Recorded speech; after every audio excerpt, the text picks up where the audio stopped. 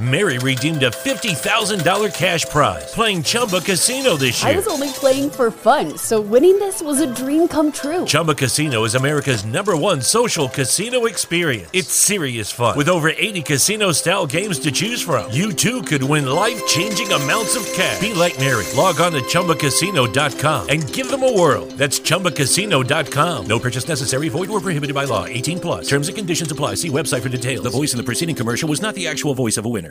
Mary redeemed a $50,000 cash prize playing Chumba Casino this year. I was only playing for fun, so winning this was a dream come true. Chumba Casino is America's #1 social casino experience. It's serious fun. With over 80 casino-style games to choose from, you too could win life-changing amounts of cash. Be like Mary. Log on to ChumbaCasino.com and give them a whirl. That's ChumbaCasino.com. No purchase necessary. Void where prohibited by law. 18 plus. Terms and conditions apply. See website for details. The voice in the preceding commercial was not the actual voice of a winner.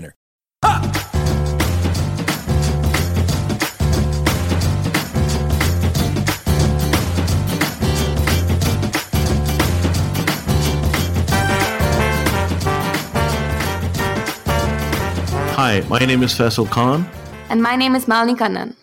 Welcome to the first episode of Money on the Move, where we talk about how, well, naturally, money moves.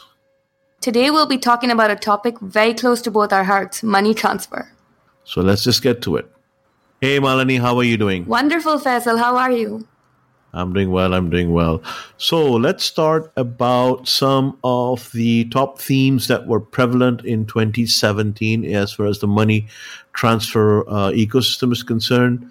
And let's start with something, that was on everyone's mind, which is TransferWise turned a profit, or supposedly turned a profit of $1.6 billion valuation and raised $280 million for further expansion.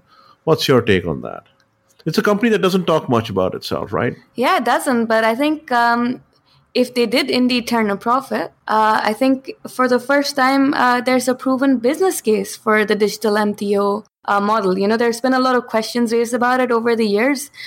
There's also been a bit of a confusion around, is this the real audience and are they really going to drive down the cost of remittances? But this year we saw all the digital MTOs make a lot of leaps in the space. It wasn't just TransferWise. I think pretty much any digital MTO you name, they got a really high valuation, were able to raise another round of funding, open up new markets. So I think the space is really heating up.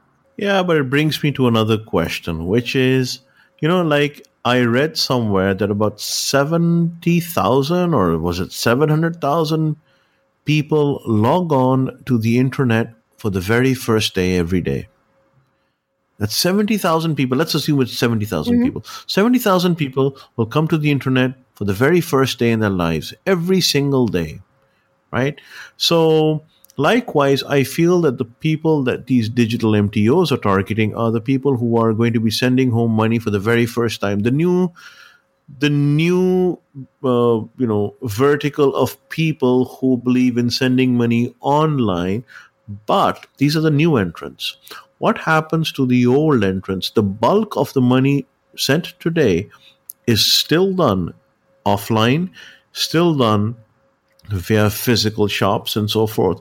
Are these digital MTOs trying to convert those people online? I think not, So it does make me question the growth. It's there, but the real low-hanging fruit, or perhaps a better way of saying it, the fruit already on the ground, are the people who are walking into a money transfer operators, MTO shops and sending money.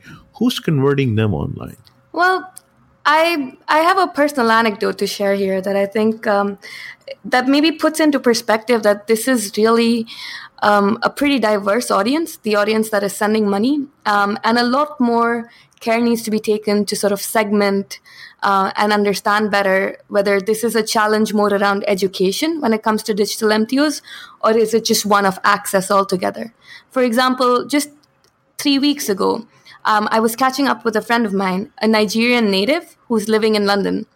And he mentioned to me that, he was still sending money through the post office back to Nigeria, back to his family in Nigeria. And he's someone who I mean, for all sense of the world, he's someone like us, He's well-educated, in a very high-paying job, native of London now. And sometimes it makes you think that maybe it's just an awareness question, because I mentioned to him about World Remit. And the next thing you know, he tried it out and he was in love with the service. He just had never heard of it. He had no way of knowing about it, because I think deep set behaviors in immigrant communities continue. So that's one untapped audience. I think very much within the profile of audiences that these digital MTOs are targeting, there's still a lot of people who are not aware of the services. But then there is that bigger audience, that migrant worker as we know it, someone who's migrated to another country in search of better opportunity, and is remitting a much lower sum of money more frequently. And that audience still remains to be a very physical MTO-driven target audience. And I think, like you pointed out, I don't know whether 2018 holds, a change for this audience, because it could just be such deep set behaviors that even the cost efficiencies coming from a digital MTO is not something that they are able to know or perceive of, That's true, but I also say, and I'll be very blunt about it, this audience that we're talking about happens to be your blue-collar worker, not your white-collar worker. They aren't educated enough. They aren't natives of the countries that they live in. They certainly are the backbone of the worker bees, if you will, that make that country or that city work. They are the people responsible that keep the wheels churning and put the food on the tables, etc. But they are for a very large part uneducated. And it is complacency. For them, they have learned to do something once. It works. They don't want to change it. They are very apprehensive of finding new solutions. And the need or the want of going out and doing market research, a study, or doing window shopping, or even doing competitive shopping, and seeing if they can get a better price, just isn't on their list. And potentially it's a question of access as well, right? Sometimes when you think about it, if they have only a couple of hours on a Sunday free to get all their errands done, they probably go to the same neighborhood and complete their shopping, their money remittance, and any other services that they need to get done. So when it comes to that, though, I think in 2017 we saw a lot of different countries, sender countries as we call them, address this issue a little bit differently, with a lot of digital MTOs cropping up to address this segment, but they were not always successful. And that's because fundamentally it's exactly what you pointed out, which is this sort of complacency or deep set behavior means that they're not out there looking for it, and finding them is very expensive. The cost of acquisition of someone like that who is, very much needs a physical touch point to be educated, and then also does not remit large sums of money at one time, becomes a real barrier. I have this theory. It's not tested, so it's just a hypothesis. And that is that you have, a million plus, sometimes, I don't even know, in the world, the number is immensely huge, maybe 10, 15 million.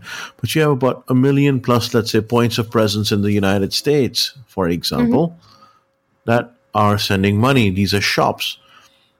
You can't just have 1 million businesses just go out of business and not do money transfer anymore. So there has to be some very defined strategy. There has to be some very defined methodology of traversing the traffic that is coming in as physical into digital.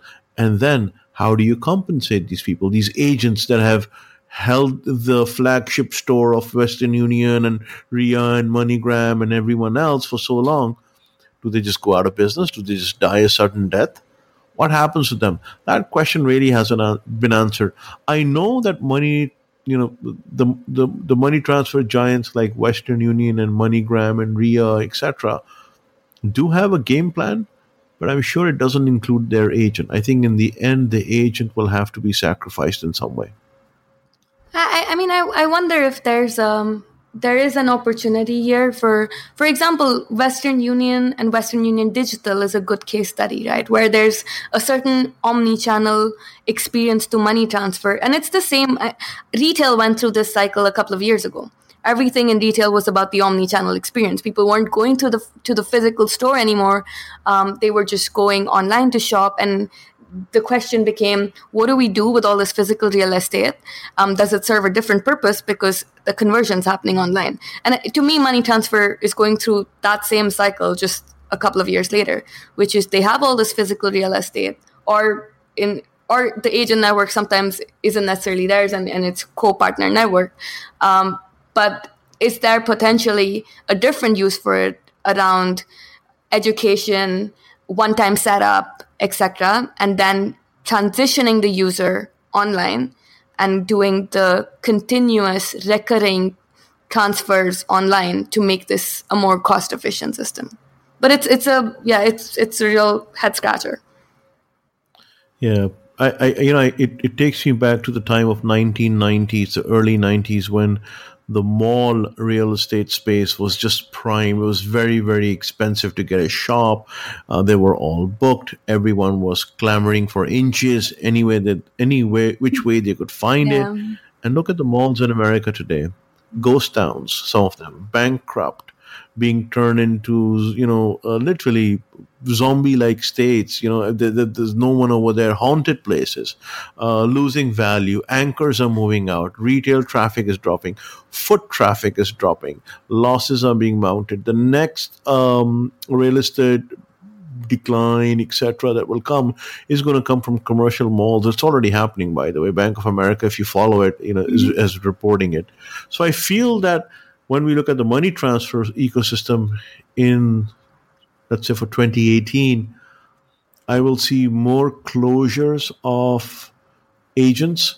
Call it culling, call it, sizing down, call it whatever, call it de-risking.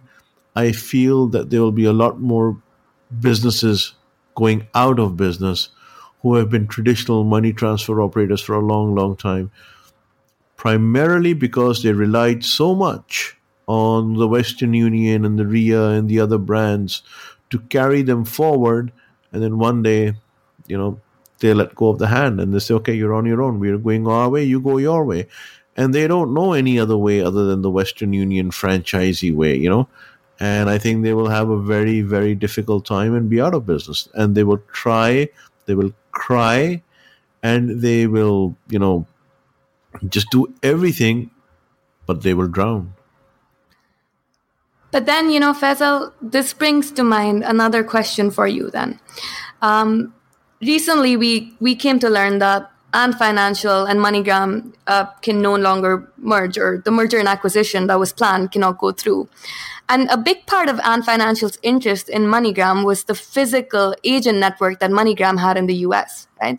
So Ant Financial had developed this receiver coverage in Southeast Asia, in China, and other parts of Asia, if you will.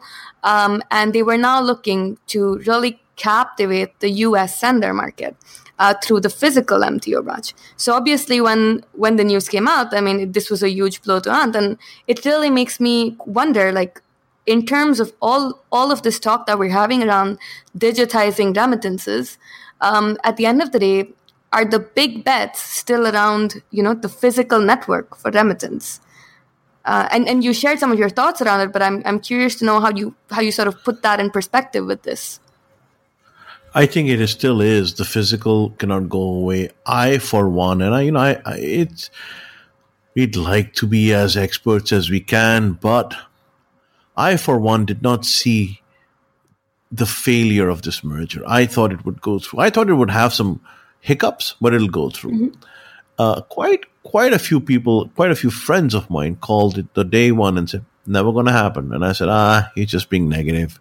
But, hats off to them for their foresight. And I learned a thing or two. I feel that the physical will remain. I'll give you some statistics from the United States. Mm-hmm. These are my statistics. I cannot share the source, but I'll just tell you. You may up to believe in them or not. That is up to you. 84% of the transactions going from the United States to, let's say, South America, 84% are happening through MTOs, walk-in MTOs, physical locations. 6% is happening online via non-banking financial institutions like Zoom, like TransferWise or WorldRemit or anyone else. And that's 90% total. And the remaining 10% is happening through financial institutions like Bank of America and Citi and JP Morgan Chase. So you might be actually logging on to your Citi website or your Bank of America account or walking into their branch and be using them to send money. So 10% is happening through banks, 6% through NBFIs, but a whopping 84% is happening through the physical network. You cannot ignore that amount, that number. The same is almost the same is true, although slightly higher for the Middle East. It's almost 88% is happening on foot traffic. 88% of money that goes to Southeast Asia countries, the SAARC nations, right? India, Pakistan, Bangladesh, Nepal, Philippines, Indonesia, Malaysia, Sri Lanka, is all happening on MTOs. So I feel that the retail location is not going to die anytime soon in these areas, but they will be culled down. If there was a retail location where if you walked out of your home and there were 10 locations to go to, I feel that choice will come down to maybe 2 or 3 locations. You won't have 10 stores to walk into because 7 of them will probably go out of business. Right. I was listening recently to your podcast when you were talking about your visit to Tanzania a couple of years ago. And you mentioned something really interesting about agents over there and this ability to sort of multitask and get the value of the real estate by doing multiple services in one location. Of course, the example there was a bit around the same guy was topping up phones, cashing out money as well as doing haircuts, etc. But so it was pretty vibrant. But I was wondering if that's really where the future of agent networks is going, which is being able to offer multiple services, and some of them sort of more value-added services than others, with a bit of a higher margin there, to stay in existence and have a fighting chance. I think I take a very skewed view of this thing.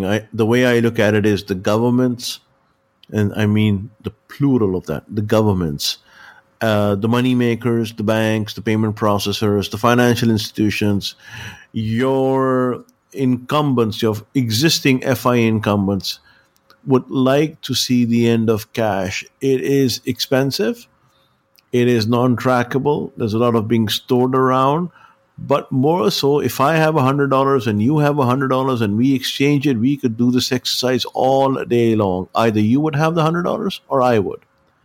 But the value of that money would not diminish. But if we were to do that electronically, I'd have 100. If I give it to you, take 3% off, shave 3% off, you have 97%. You give it back to me, I have 97 minus 3% and so forth. And you do this 79 times and that $100, gone. So it makes more sense in a depleting economy for these institutions to have a digital cash, digital money, where after a certain amount of transactions, the money disappears. That money is converted into fees, income, and new money has to be created. So I hold a very negative view, because although I love cash, I still do. I feel that the death of cash is going to be accelerated, if you will, and governments want more control over your money, your taxation, your KYC, and all sorts of compliance examples would be thrown at you and jargon would be thrown at you. Oh, we need to control AML. Oh, we need to control terrorist financing. Oh, we need to control sanctions list, people list, etc., etc. That's fine. They were happening before as well. But elimination of cash, I think, will yield and result in a very vibrant crypto economy that I feel will stand up in parallel to cash and be the cash equivalent. That's actually one of the other things that I wanted to talk to you about today. In the world of crypto and money transfer, A lot happened in 2017, but the effort wasn't so united as you will be, or it wasn't as widely spread or widely seen, at least, to the industry overall. One of the big ones that came up, of course, was Ripple. And we had a lot of banks climbing onto the RippleNet platform, and Ripple even standing up and saying that, we believe central banks will adopt us in the coming future. So it was a very strong prediction that they made. Is that your prediction as well of 2018? So I don't subscribe to the theory that Ripple will be the default protocol. I don't think so. I think there are going to be many protocols. Ripple will just be one of them. We have a singular protocol for the internet. We have a singular protocol for GSM, telephone, telephony, for data. But when it comes to money, there is no single protocol. And I certainly don't think so. A centralized American company will have the upper hand on something like this. I certainly don't think so. I don't see the Russians agreeing to it. I don't see the Chinese agreeing to it. I don't see many, many other nations agreeing to one set standard.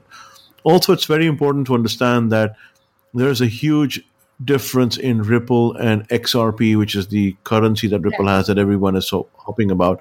The banks don't use XRP. The banks use the Ripple protocol without the XRP. The XRP is supposed to be this utility token, a currency that's supposed to drive the transfer and value and instant settlement, etc. That really hasn't taken off for that purposes yet. Mm-hmm. Banks are using, the Ripple protocol directly to interact with their ledgers with one another without going through an intermediary. But I feel Ripple's biggest advantage would probably be the ILP, which is the inter-ledger protocols. You have so many different ledgers coming out, so many different blockchains coming out. What connects all these blockchains together? So if the Chinese have their own version, the Americans have their own version, the European decides to have their own version, and SARC their own, GCC their own.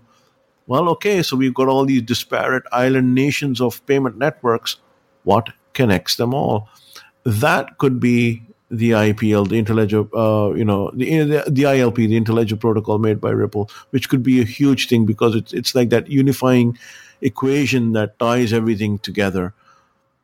As far as the MTO operations, I think a lot more could have happened, but because of the bad name that crypto has been given or is being given to, a lot of the banks have decided to de-risk any business involved with crypto. Hence, money transfer operators are finding it extremely difficult, or even pseudo money transfer operators are finding it extremely difficult to get into the game of crypto transfers, instant transfers, lower cost transfers, lower fee transfers, safe transfers, open transfers, because they don't have access to banking. Right. So I feel this situation is going to get even worse. I feel the fiat and the crypto are now going to be officially at war this year. Right. I mean, last year we saw some action in Hong Kong and the Philippines, but I think nothing really took off to the point that you were seeing mainstream adoption for any of these money transfer operators or so-called, like you said, money changers even that were trying to be formidable in the space. I'd really like to see the crypto ecosystem take off. But I feel that there's a lot of inertia involved in convincing the financial institutions and regulators who are just being asses for no reason. And it comes down to that. I have talked to so many regulators. I have on record, and I mean on record because I record my calls. I have on record regulators. I asked them, do you know how the blockchain works? They say, absolutely no. I said, then how are you writing rules for it? And they're stumped. I know regulators who say, I said, have you ever done a money transfer? They said, no. I said, you've never done a money transfer. Do you see the irony when I shout and cry and kick that you are writing rules for it? Mm-hmm. And they don't see the irony. They say, so what? So these are just rules. I say, yes, but you're writing rules. You're shaping the market with your rules, and yet you might just be the inverted catalyst, if you will. So, you think you're doing good, but you're not actually. You're slowing the industry down. Yeah, absolutely. Any big predictions for 2018, Faisal? So yes, I do have predictions for 2018. In 2012, there was a question on Quora that says, what will the money transfer industry look like in the next 5 years? And I didn't touch that question. I answered it because the edit log says that it was last answered in 2012. And I made predictions for the next 5 years. I'd say about 90% of them came true. Maybe one or two were halfway met, but not completely true. But 95%. So my predictions for 2018, I will actually put them up in public and predict something for the next 12 months. I'm not sure if I've thought through to go on the microphone today, but I hopefully in a week or two, I will put it in writing and then discuss this online. Looking forward to it. So Faisal, another thing that's been on my mind, looking at what happened last year was interesting because you had all these telcos really, no longer just sort of navigating around banking, but hardcore entering the banking space. So you had Orange launch Orange Bank towards Q4 of the year. And then here in Asia and Singapore, we had, Singtel and M1 launched their international remittance services directly targeting the diaspora from Indonesia, Philippines, etc. So, the surrounding Southeast Asian countries. Now, I don't have a lot of data on how well these are doing, but this is definitely a trend for moving forward because all this while when we were talking about telcos entering the space, it was in the receiving country side where telcos were launching mobile money services. But now you start seeing this trend where like sender country telcos are also entering the space in a different way. What I'm curious about is why aren't more sender country telcos getting into the space faster? What's preventing them? I think regulation, it's a great question, by the way, and a great observation. I think regulation is what is preventing them.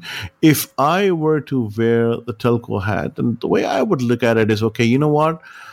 How many minutes am I selling international and how many minutes am I selling locally? Chances are that most of my customers make a local call rather than an international call. So likewise, most of my customers are going to be doing local money transfer rather than international money transfer.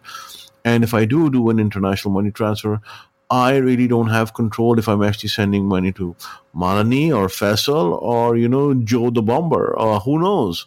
I just don't know.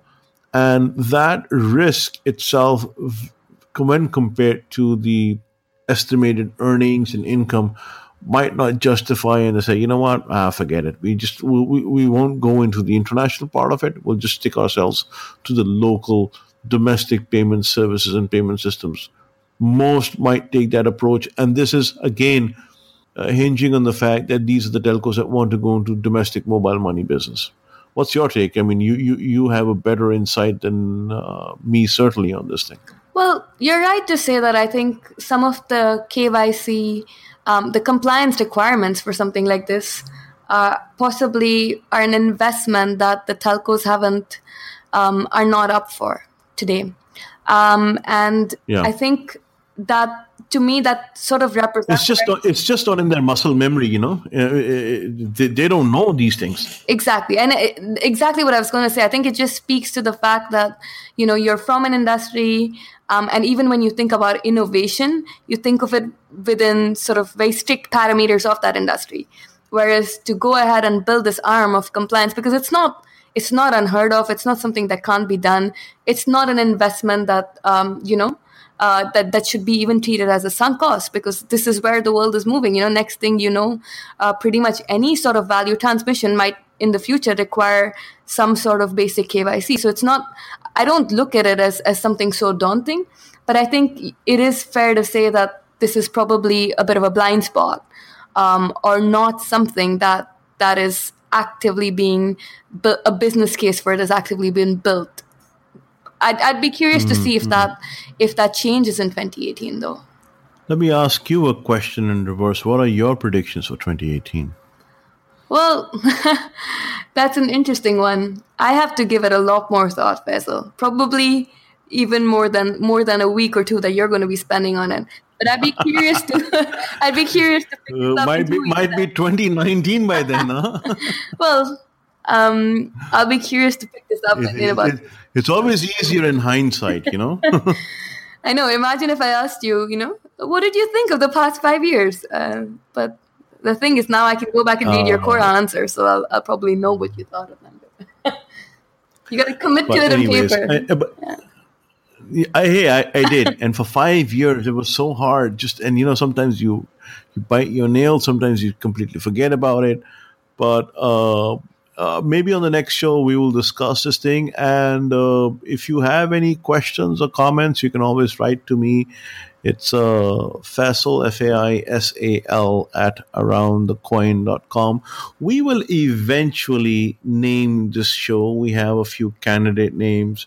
We will eventually have an email for the show. We will eventually have Malini's picture and everything else as a co-host. So this is a pilot episode. We may make mistakes. We are still getting the format template right. It will take maybe 4 or 5 tries, but stick with us. It's the only kind of a show that talks about the money transfer ecosystem in the world. There is no other show on the planet. We're very proud to be the host of this first pilot show. So, Malini, thank you very much. Till next time, we shall speak soon. Thank you, Faisal. It was a pleasure.